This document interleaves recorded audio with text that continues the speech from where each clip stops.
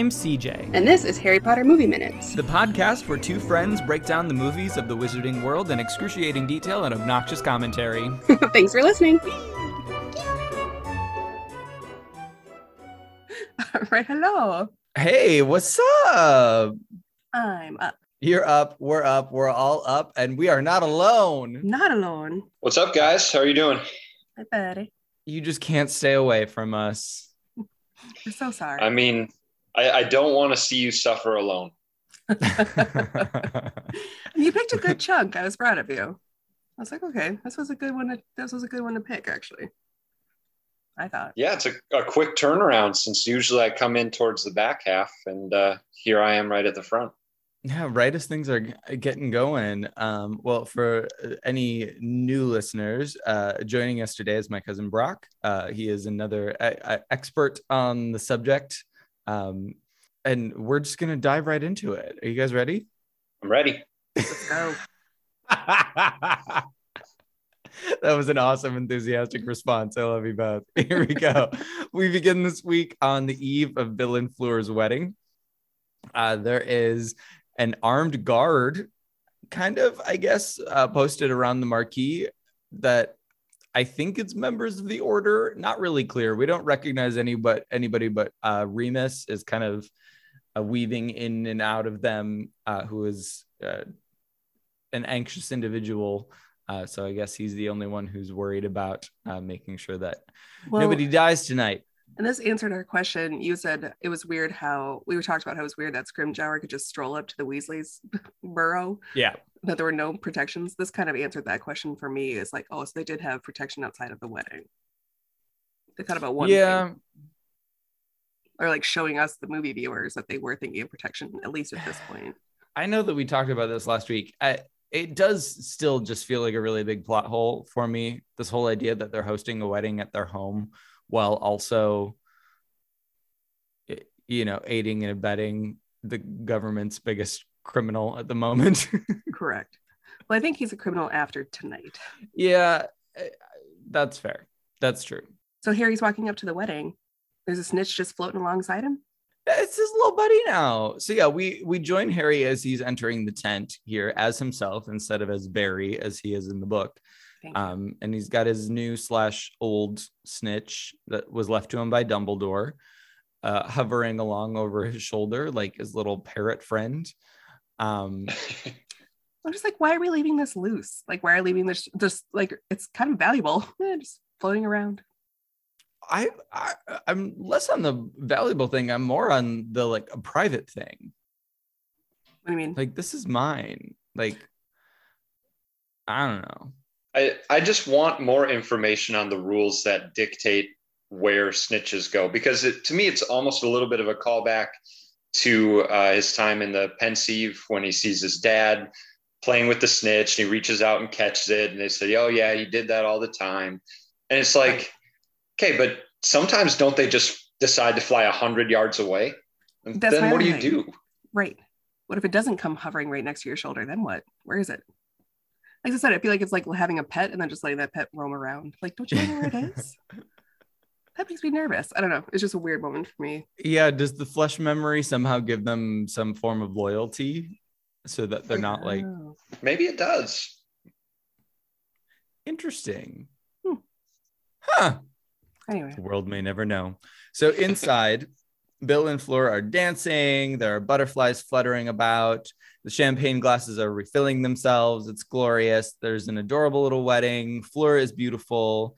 The dress is giving serious, like, Hunger Games / Girl on Fire vibes. That's what it was. It was that. It was absolutely that. I don't like the guy who plays Bill. I don't like that actor. Wow, we met him like 5 minutes ago. I've met him in other movies and I don't care for him.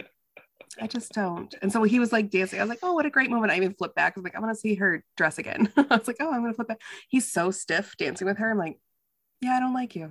I'm sorry.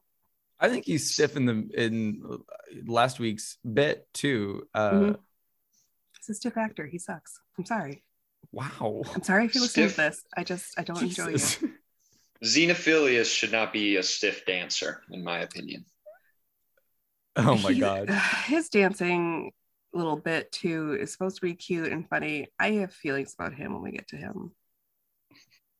So getting there, everybody's merry, and we see several familiar faces, including Madame Maxine, Luna, and the new character they're like shoving into our face, Alpheus Doge. Oh, I thought you were going to say Xenophilius because he's so close talking to Harry.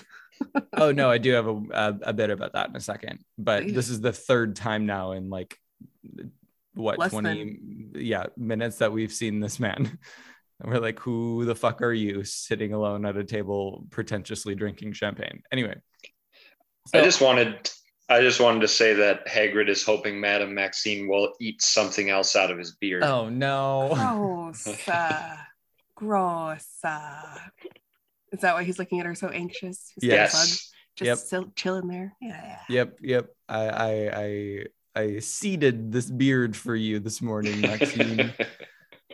Good Lord. So on his way over to Doge, Harry is interrupted by Luna. She introduces him to her father, Xenophilius, who is an awkward and strange character. We would expect nothing less from Luna's father, I think. During a moment of, let's say, egregious personal space violation, Xenophilius expresses his support for Harry and his former support for Dumbledore. In that moment, Harry notices a peculiar symbol on a chain around Xenophilius. Can't help but notice it. Right, because they are literally like pushed together. Now, I did my best to describe this symbol. I'm going to call it a bisected equilateral triangle enveloping a circle. Perfect. There you go. I don't know how else to say that. Well, here's another terrible thing I thought. I'm like, Xenophilius is all excited about her getting bit by a garden gnome or whatever. Like, he's also somebody that probably doesn't wear deodorant. He probably doesn't believe in it. Fully an anti-vaxxer. Thank you. So I'm picturing poor Harry is like not only like close talking to this poor man who's got his chest shoved into Harry's face. I'm like, and he smells. I know he smells. Yeah. You know, I mean, he looks like he smells. Thank you. We're all from the same general area of the Midwest. We can all spot that man at the bar that's like, you haven't seen a shower anytime recently. You maybe throw some Old Spice over that, but that's about it. Oh, we love Old Spice. Anyway, so most everyone knows what the symbol is at this point, but for now, we're not going to speak about it because we don't learn about it for a while. But we will flag it for its importance in that moment. So Luna shepherds her father away. Her line here is actually really fantastic. It's one of my favorite lines in the entire series. She says something like, Harry doesn't want to talk to us right now. He's just being polite. And God damn it, more people need this level of awareness, like especially in the Midwest, to be able to say that and say that confidently and be like, oh, this person doesn't really want to talk to me. They're just being polite. Oh my God. And she says it so gently too. Listen, Daddy, he doesn't want to talk to us. It's okay. Let's go. That's brilliant. It's perfect. She's so glorious. Sweet. I adore her. I think that more than anything, this experiment has revealed that she's my favorite character. I'm reading 6 right now, and it was something about, she said, I noticed your friend Ron wasn't very kind to his date or whatever at the ball or something. And Harry goes, here she goes again with her uncomfortable truths. I'm like, yeah, she's not going to make you feel soft and comfy. She's just telling you how it is. I love her. But I thought Xenophilius actually was perfectly cast. I was like, I buy this weird kind of oddball actor as this character. That's fun. Sure. We were talking about Bill Nighy as Scrimgeour. No, I don't love it. I don't love it. It's such a throwaway part, but it just didn't fit. Like, I don't know. Not what I was expecting. I would have actually taken Bill Nighy as Xenophilius. That's fine. He can be that. He's a wacky, Yeah, weird kind of actually, comedic actor. Yeah, I I would could have see taken him that. that'd be fine. I just don't think as the new minister of magic who's supposed to look more authoritative. I'm like, this guy. No. I mean, the the very open worked for me when he's glaring into the camera. I realize you guys have discussed this already and shared your thoughts on whether you liked it or not, but he projected strength to me. Oh, it worked for you. No, it was less about strength for me. It was like the aesthetic. I was expecting this like burly man with this aggressive mane and like bushy beard that was like, I don't know, very not him.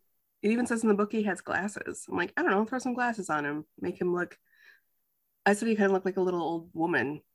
Like, he's got like. I feel lips. Like at this point we have just completely decided to abandon book descriptions because like don't make me go back into my gripe with Imelda Staunton. Because I adore Imelda Staunton. I think I worship the ground that she walks on, but she makes no sense as Umbridge. She's too pretty, anyway, we decided. Yeah. She's way too pretty. She's supposed to look like a fucking toad. Mm-hmm. Anyway. So Harry makes his way over to Doge and asks him about the eulogy that he wrote in the Daily Prophet. They are quickly interrupted by Ron's Aunt Muriel, who I don't think we get a proper introduction to. It's just kind of one of those, like, we know who she is. Correct. My only note about her is I said she's a security guard from Wayne's World. Oh my God. Why do you know every actor from every movie that's ever happened? No, I'm saying she's like, it was played by Chris Farley. And the joke was that security guard was very well informed and provided a lot of helpful information. Like she kind of comes into this conversation and she just provides a lot of like background story, like background information. Yeah. I mean, she's comparable to that character. She's not actually. She's definitely a can you tell I've never seen Wayne's World? Because I didn't get that. It's a deep pull. It's a deep pull. He's only in the movie for like 2 minutes, but he provides a bunch of information for them to know where Alice Cooper is. Anyway, stuff. I would say that Muriel is as cruel as I expected, but again, to loop back into what we were just talking about, not visually in line with my expectations. I think I was imagining someone like an older Marge from earlier in the series, both in appearance and demeanor. Like she has a line in this.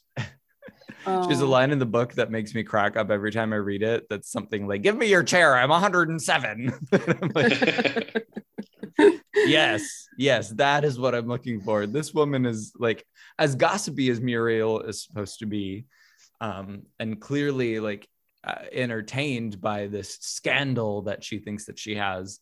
But I don't know. What did you guys think? I didn't mind her. She was as cruel as I thought she was going to be. But she is a very much an exposition dump. Like, did you know Dumbledore at all? I'm like, it freaks me out when we use the exact same words, and exposition dump is that exact phrase is in my next note. Wow. Anyway, this happened. Yes. So I would say that we already alluded to the fact that Harry is not in disguise here, and the way that he is in the books with the Polyjuice Potion, and her line, honestly, boy, did you even know the man at all?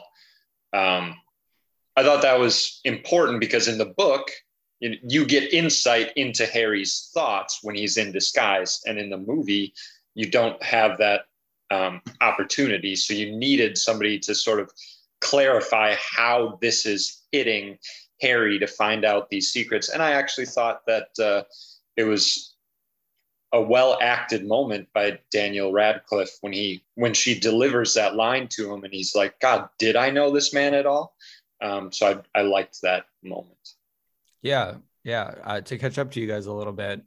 So we get this exposition dump as Muriel brings up several things from Dumbledore's past, all to which Harry is ignorant. There's Dumbledore's brother. There's Bathilda Bagshot being close to the Dumbledore family, all of them living in Godric's Hollow, Dumbledore's father going to Azkaban for killing 3 muggles. This whole like trolley of baggage that Harry is completely ignorant to. And like, I love that you highlighted that specific line, because I actually did too. Brock, I said like this line that, honestly, my boy, are you sure you knew him at all? That is so real. And it's a little heartbreaking. But when you think about it, it really does make sense. Like when you're a teenager, you do think that adults exist completely within whatever box they fit into in your mind.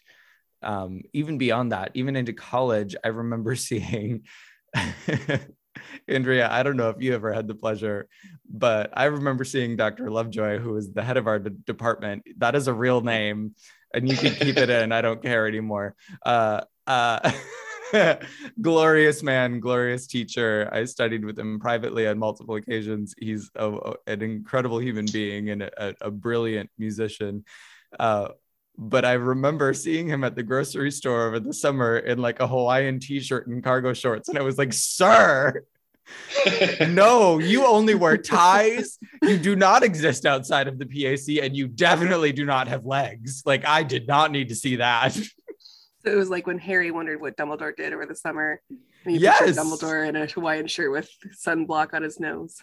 That is very much what I experienced. And I think that's just really characteristic, even in, there's that quote in Mean Girls that where Janice is like, oh, I love seeing teachers outside of school. It's like seeing a dog walk on its hind legs, because in your little underdeveloped brain, you have siloed all of these things. And the idea that a teacher exists outside of a building where you go to learn is so foreign to you. And then you get to college and you meet any education major and you're like, oh my God, these people are a fucking mess. Like all of those movie days that I had in elementary school, it was because the fucking teacher was hungover as I shit. just saw that meme. That's like, if one of these rolled into your classroom, guess what? Your teacher was hungover. I'm like, Yes. It really is interesting, just because as both the reader of the books and as a watcher of the movies, I remember it hit me in somewhat of a similar way to it's hitting Harry, because all you know about Dumbledore is what Harry knows about Dumbledore. So you think like, man, this is a beloved character. At the end of the last movie or book, we saw him die. It was crushing. Oh, we feel so attached to him. And then it's like, but wait, we don't know anything about him. right. Yeah, I always had this like fantasy that She Who Must Not Be Named would actually write that Rita Skeeter book, The Life and Lives of Albus Dumbledore. Because I want to read his backstory. I think that we all kind of hoped that we would get a proper backstory for him out of the Fantastic Beasts series, but we won't talk about that. That opportunity came and went. Yeah. Woof. So outside of the tent, off in the distance, this ball of light appears and approaches. It breaches the tent and hovers ominously as Arthur steps forward to receive the message. Fun fact about this method of sending message by Patronus. Also, side note from my side note, why do the films hate corporeal Patronuses so much? Anyway, was invented by Dumbledore himself. Oh, cool. R.I.P. old man. Anyway, so Kingsley's voice comes from this glowing orb that is also like flashing a scene from the ministry. His voice speaks and informs the crowd that the shit hath hitteth the fan. The ministry has fallen. Scrimgeour is dead. Basically, get the fuck out now. My only thing I didn't think about this time, or I thought about for the first time this time, is Kingsley okay? Like it's a, they are coming, and he's very quiet. I'm like, wait, where is he? Is he okay? Like, we never see him again, do we? Or do we see him at the battle? We definitely see him at the battle. Okay. So he's okay. Question here is like, isn't he supposed to be guarding the Muggle Prime Minister? He's pulling double duty. I don't know when the message came from him. Duty. I was very frustrated with the whole Patronus that wasn't corporeal. That the voice, which he starts out speaking robotically and then, like you said, goes into a whisper. I don't understand why it should just be like a recording. It should just be whatever inflections he used or what came out. And I find it hard to believe that first he was like, oh, I better be very matter of fact, and then I'm going to whisper for dramatic effect. It's a talk to Patronus. It's like a talk to Like, wouldn't we think it would be a little bit more frantic? Like, I would be. The minister is fallen. Scriptar's fucking dead. Guys, go. Yeah, that's more in line of the message that I would be sending to a large group of people who are definitely the target of the next attack. Because like you're creating terror and horror no matter what you say or how you say it. So just get the message out. It was very slow too. The ministry has fallen. I'm like, no. like within 3 seconds of the message ending, they show up, right? It's an elevator voice. Third floor. Shit has hit the fan. Yeah, maybe maybe don't bury the lead there. Like maybe start with get the fuck out. Yep. Here's the details if you have time to listen. So this understandably sends the crowd into a panic. People start disapparating as fireballs are flooding the tent. The trio find one another as this little battle breaks out, and they disapparate into London's West End, where they quickly have to dodge a double-decker bus. They make their way through the crowd and into an alley, and Hermione starts pulling a change of clothes out of her little Mary Poppins bag that we saw her leave her parents' house with. So she has been ready to go.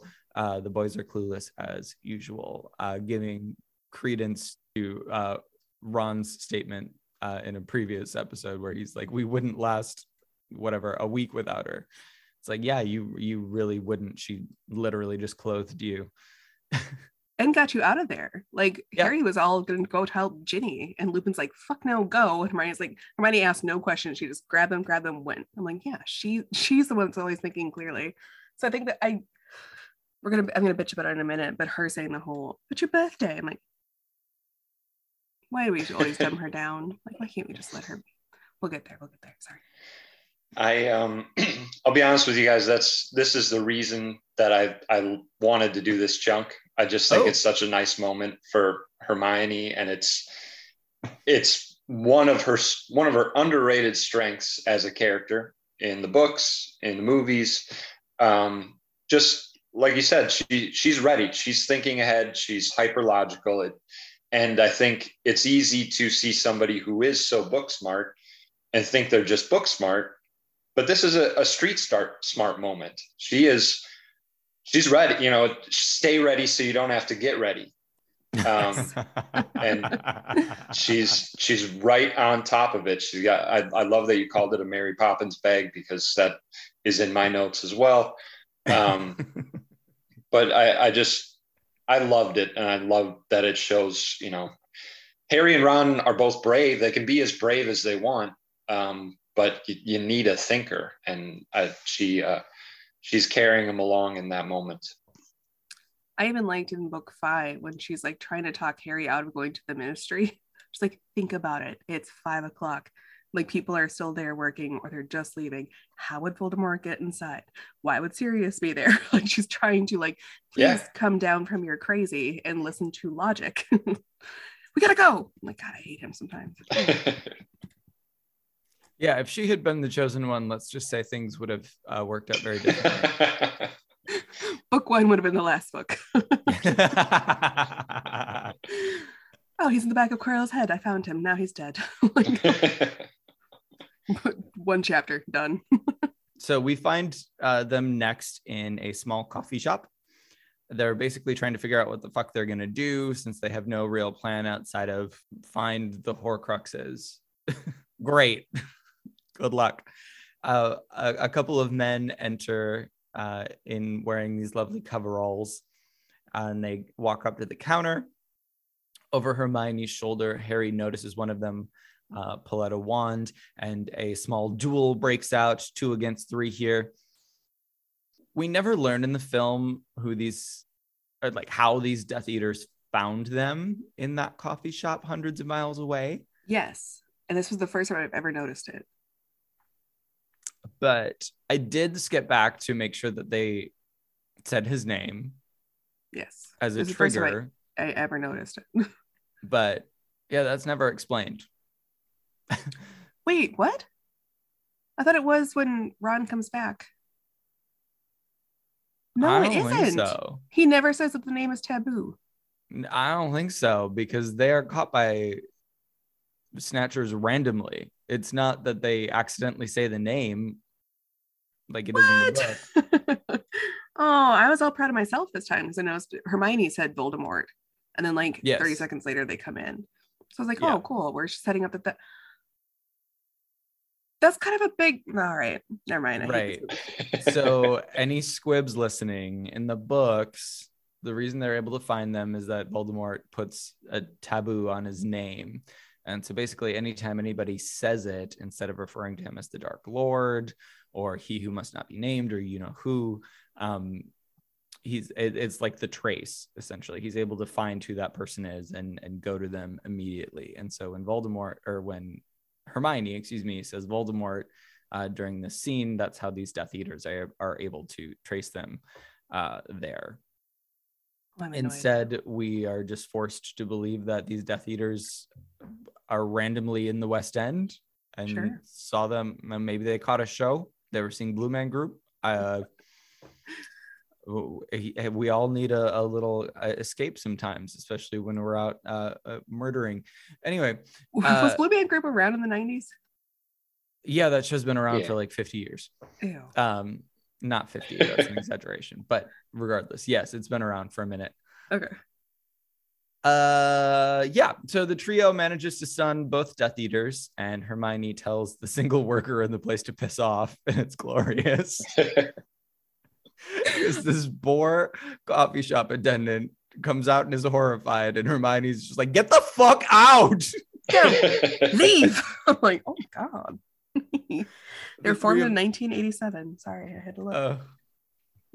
Yeah, see, I told you. But yeah, Hermione, it's a very like, I think Hermione looks just crazy enough. The girl's like, okay. She's not going to question it. Okay, bye. Yeah, it's good shit. The trio close the shop and wipe the Death Eaters' memories to cover their tracks. Here we see Roll and Dolohov. I don't know if this is the same actor that I meant to look this up, and I'm sorry I did not. I don't know if this is the same actor that played Roll in the previous film, whose name is like jumping out of my head right now. Half-Blood Prince. Sorry. No, I definitely wrote he was in the tower. I said, sure he was, because we had masks on these people. I said, so now we've cast this person. He was there. You didn't know he was there. He was there that night. I'm like, sure. No, I'm right. I remember when we recorded that episode, we talked about that because I think it's supposed to be Yaxley that's up in the tower with them, and for some reason they've swapped him out for Roll. Mm-hmm. Nah, I said sure. Roll was sure he was. Yeah. I just told you he was, so he was. So he was there. He was there. You remember, audience? I said Ron's a little bit creepy here. Did you have that thought? It's a weird moment for him. Yeah. Okay.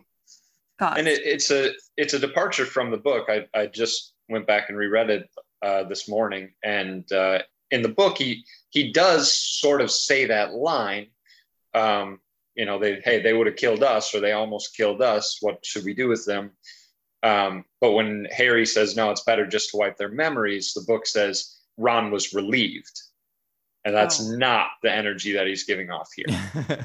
I feel like in the book too, and even the way you described it, it's a little panicky. Like, this is what they would have done to us, instead of like, they would have killed us. We should kill them first. What if it didn't matter? I'm like, what are you gonna do? It was a little worrying for me because he looked really like, no, let's fucking kill him. And they're like, he's like, okay, I guess, good idea. I'm like, little murder energy from Ron. Even his moment here where he's like, Hermione, you're the best with spells, and then he like wipes something off of her cheek, or like, it felt very semi-aggressive boyfriend was like, you could do it, babe. Like, okay. It felt a little Dom, didn't it? Yes, like, yes. I was like, Ron, my goodness. You can't like that. Over here. You can't like that. We have to talk about it. Anyway. We're back on the street. We're treated to this dumbass scene about not getting to celebrate Harry's birthday. I don't think Hermione would have Nor one been fucking worried about a cake either at this point. Hermione is the one that got them out of there. Not a second thought of. She didn't grab them and go, hold on, the one quick second. We made you a cake. Like, no, she got them the fuck out of there. She had their shit packed. By the way, I did like the details that they did keep in with the Mary Poppins bag, where she goes, that, or she didn't say damn in this one, but she just goes, that'd be the books. When the books fell over when she's getting their clothes out. Thought that was adorable. And then I like the little throwaway line too, but Ron, while they're sitting in the diner, he says, by the way, these jeans, not my favorite. Like, I like that we're still putting some humor into that bag as not just a prop of like, no, this just does whatever. It's a cute, like, no, there's planning into this. But no, Hermione's not fucking worried about a cake. She's not worried about a cake. No. Like, A, we did celebrate Harry's birthday, and B, no, she's not worried about that at all. Oh yeah, I celebrated the night before in the book, right? Yeah, Mrs. Weasley makes him a snitch cake and gives him a watch that belonged to one of her brothers, I think, right? Yes. And it makes me cry every time. She's like, it's a little battered. And he hugs her because he's just so happy. It's like, I hope I put everything in that hug. I'm like, again, anything with Molly and Harry, I lose my shit. She's a fucking perfect angel. We're all Midwestern moms at heart, so that really hits us right in the junk. Oh, she fed him and gave him a gift. I just want to say, kind of zooming out, that I really like, the first 6 books, you kind of get the same setup. There's you start on or around Harry's birthday, and there's something. There's a house elf. There are some Dementors. There's something that brings some early action, but the stakes are never too high. And then Harry makes his way to school, and you find a familiar rhythm. And this is sort of the transition where you find out that's not what's going to happen in this movie or book. It just, we're on the road, we're throwing you right into it. And I think it's kind of cool. It kind of sets it up how this is differentiated. Oh yeah, I mean, they punch you right in the junk right away with Hedwig dies, and then Moody dies, and it's like, oh, we're literally living in a war zone here. Yeah, that's fuck you, Brock. Wow. I'm so sorry. Well, now I'm putting it back in my head. I'm like, wait, Dobby. Okay, wait, Marge. Okay, wait, Dementors. Okay, wait, the Quidditch World Cup. Okay, and then they come get him to take him to Grimmauld. But fuck you, Brock. You're right. It's always summer action, and now this is summer action, but we're not going back to Hogwarts. Yeah. Sorry, fuck you in the nicest way. Fuck you I didn't even think about that way. Wow. Jesus. Sorry. Fuck you in the nicest way possible. Say that with love. So the 3 of them come up with this brilliant idea of finding somewhere safe. Genius. And we jump immediately over to Grimmauld Place, and the trio make their way inside. This always felt like a weird choice to me. Like, the Order didn't feel comfortable using it after the events of book 5, but we're suddenly okay here. Well, Harry's now inherited it after after 5, right? Right. So in book 6, they had the Order abandoned that as a headquarters, and so it just sat empty for a year. Which my OCD ass was like, but they did all that cleaning. They did all that cleaning and then just left it, and now it got dusty again. Oh, that's a bummer. The one thing I was kind of wanting to, which I would have liked better than, because we have a weird pause. I'm trying to think where it was. I don't know, but I kind of liked with the diner scene too. In the book, they prop them up and they clean it up. True. Right? They clean up the diner, they clean up all the debris and shit and prop them back up. Yes. I kind of would have liked to see that scene. So that you're not left to believe that these 2 Death Eaters just wake up in a heap, not having any idea what happened. Right. Instead of, I think in the book, the implication is that they're seated in a booth and they both fell asleep or something like that. Right. I kind of would have liked to see that. But then again, back to my OCD ass, I like things getting cleaned up. I like the scene with Dumbledore and Slughorn where they clean up the room. That just keeps making me think of I maybe it's broader than the Midwest, but in the Midwest, at least, you clean your house before you go on vacation, because the last thing you want to do is come back to a dirty house. Absolutely. Yes. Yes. And what This if you is have something that our mothers made us do, Brock, and is still instilled in me. Absolutely. Well, it just makes sense. You don't want to come home to a dirty house. So you just like you wouldn't want to come back to a blown up diner. Make sure it's cleaned up. Absolutely. And a cleaned up criminal place. But anyway, I'm gonna let that go. Yes. So the trio make their way inside. They enter their entry triggers this little booby track, I guess. A hex, we'll call it.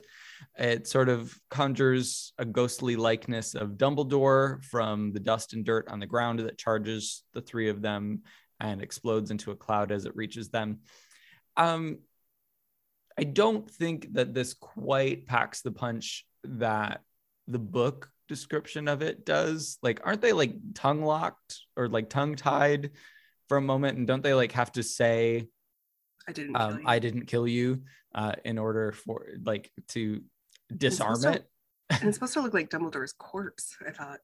Oh, yes, you're right. Yeah. And this was just more like ghost Dumbledore. Yeah, ghosty door. I did have a dumb moment when they first got up to the house because I remember that's Harry's house. I said, "Welcome to my house," played in my head while they approached. Because it is Harry's house now. It is. We don't learn that in the films. Nor do we learn that he is Creature's master. Hermione casts a little spell to detect any human presence inside the house, confirming that the three of them are alone. Honestly, I think this is a great writing choice. I don't always love the dialogue in the films.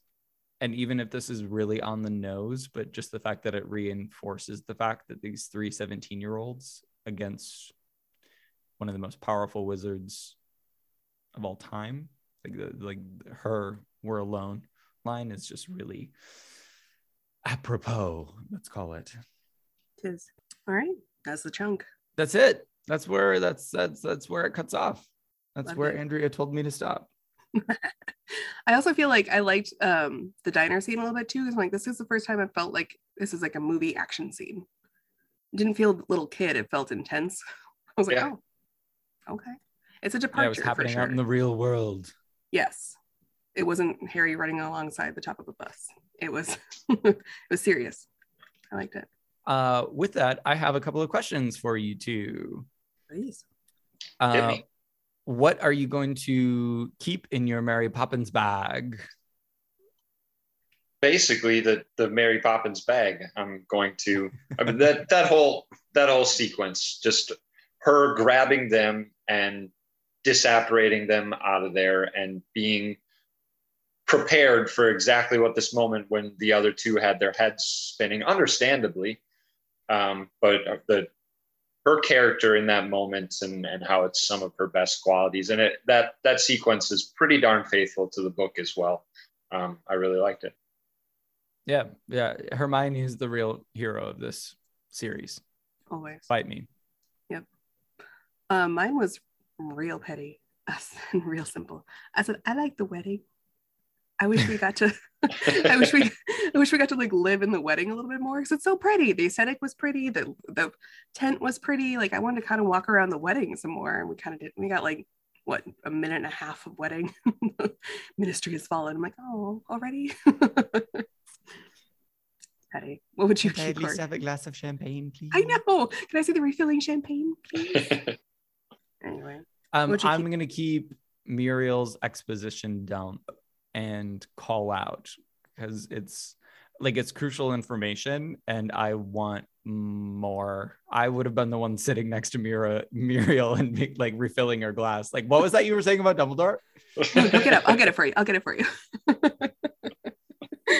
I could see that. Keep talking, dear. What are you going to obliviate? Like the Death Eater on the floor and get rid of from this chunk?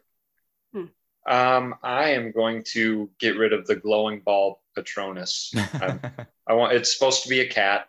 I don't know if you guys watch Archer at all, but one season of Archer, Mallory is like a glowing orb.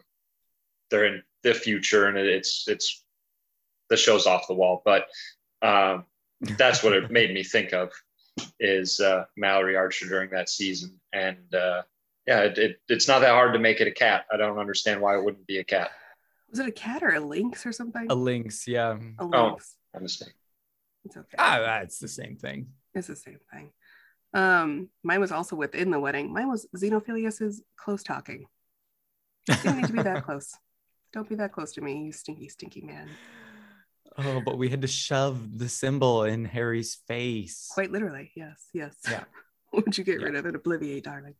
I'm gonna say dumbing Hermione down to the girl role of like, we didn't get to celebrate your birthday. I made you a cake. Like, no. It feels like a swing and a miss for me, the same way that Ron had that really good ego check when Harry's marching out of the burrow and he's like, it's not about you, mate. Like, he's like talking him down, doing a really good thing, and then he's like, so the Horcruxes, where are they? How does that work? Like, it just goes right back to asking dumb questions. You did so well. Yes, we had like a brief glimpse of good, intelligent Ron, and we took it away. And just like we had this really cool moment with Hermione where she got them the fuck out of there and had everything prepared. But a cake, I'm like, fuck you, come on, stop it. Fuck you in a mean way. Fuck you in a mean. Fuck you in a mean way. That was a rude thing to do to Hermione. So, yeah. Okay, well, thank you again, Brock, for joining us. We're almost there. Thank you guys. Yeah, if you'll have me back, I'd be happy to come along for the 8th and final, and we'll just all pretend that there have never been any other films beyond the 8th and final.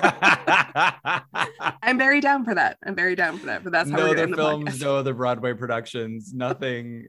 This is it. No turf coming out of the series in any way, shape, or forms. We'll just live in this oblivion. It's great.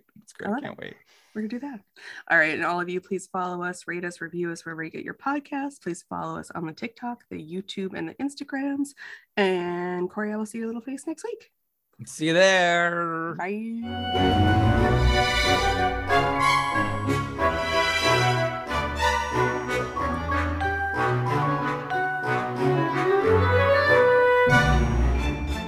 Yeah, it's glorious. You may have seen the meme that it's like, the question is, how do you tell your guests when it's time to go? And the response was, in the Midwest, you just slap your knees and say, "Welp," and the other Midwesterners will take the hint. So accurate. Oh, it's so frustrating because it's so real. Well, but that will start the goodbye ritual. You won't actually get out of the house. That will start it. The goodbye ritual is another hour long. You go to the front of the house. You maybe get outside of the house, but you'll keep talking and get to the car in front of the house, but you keep talking.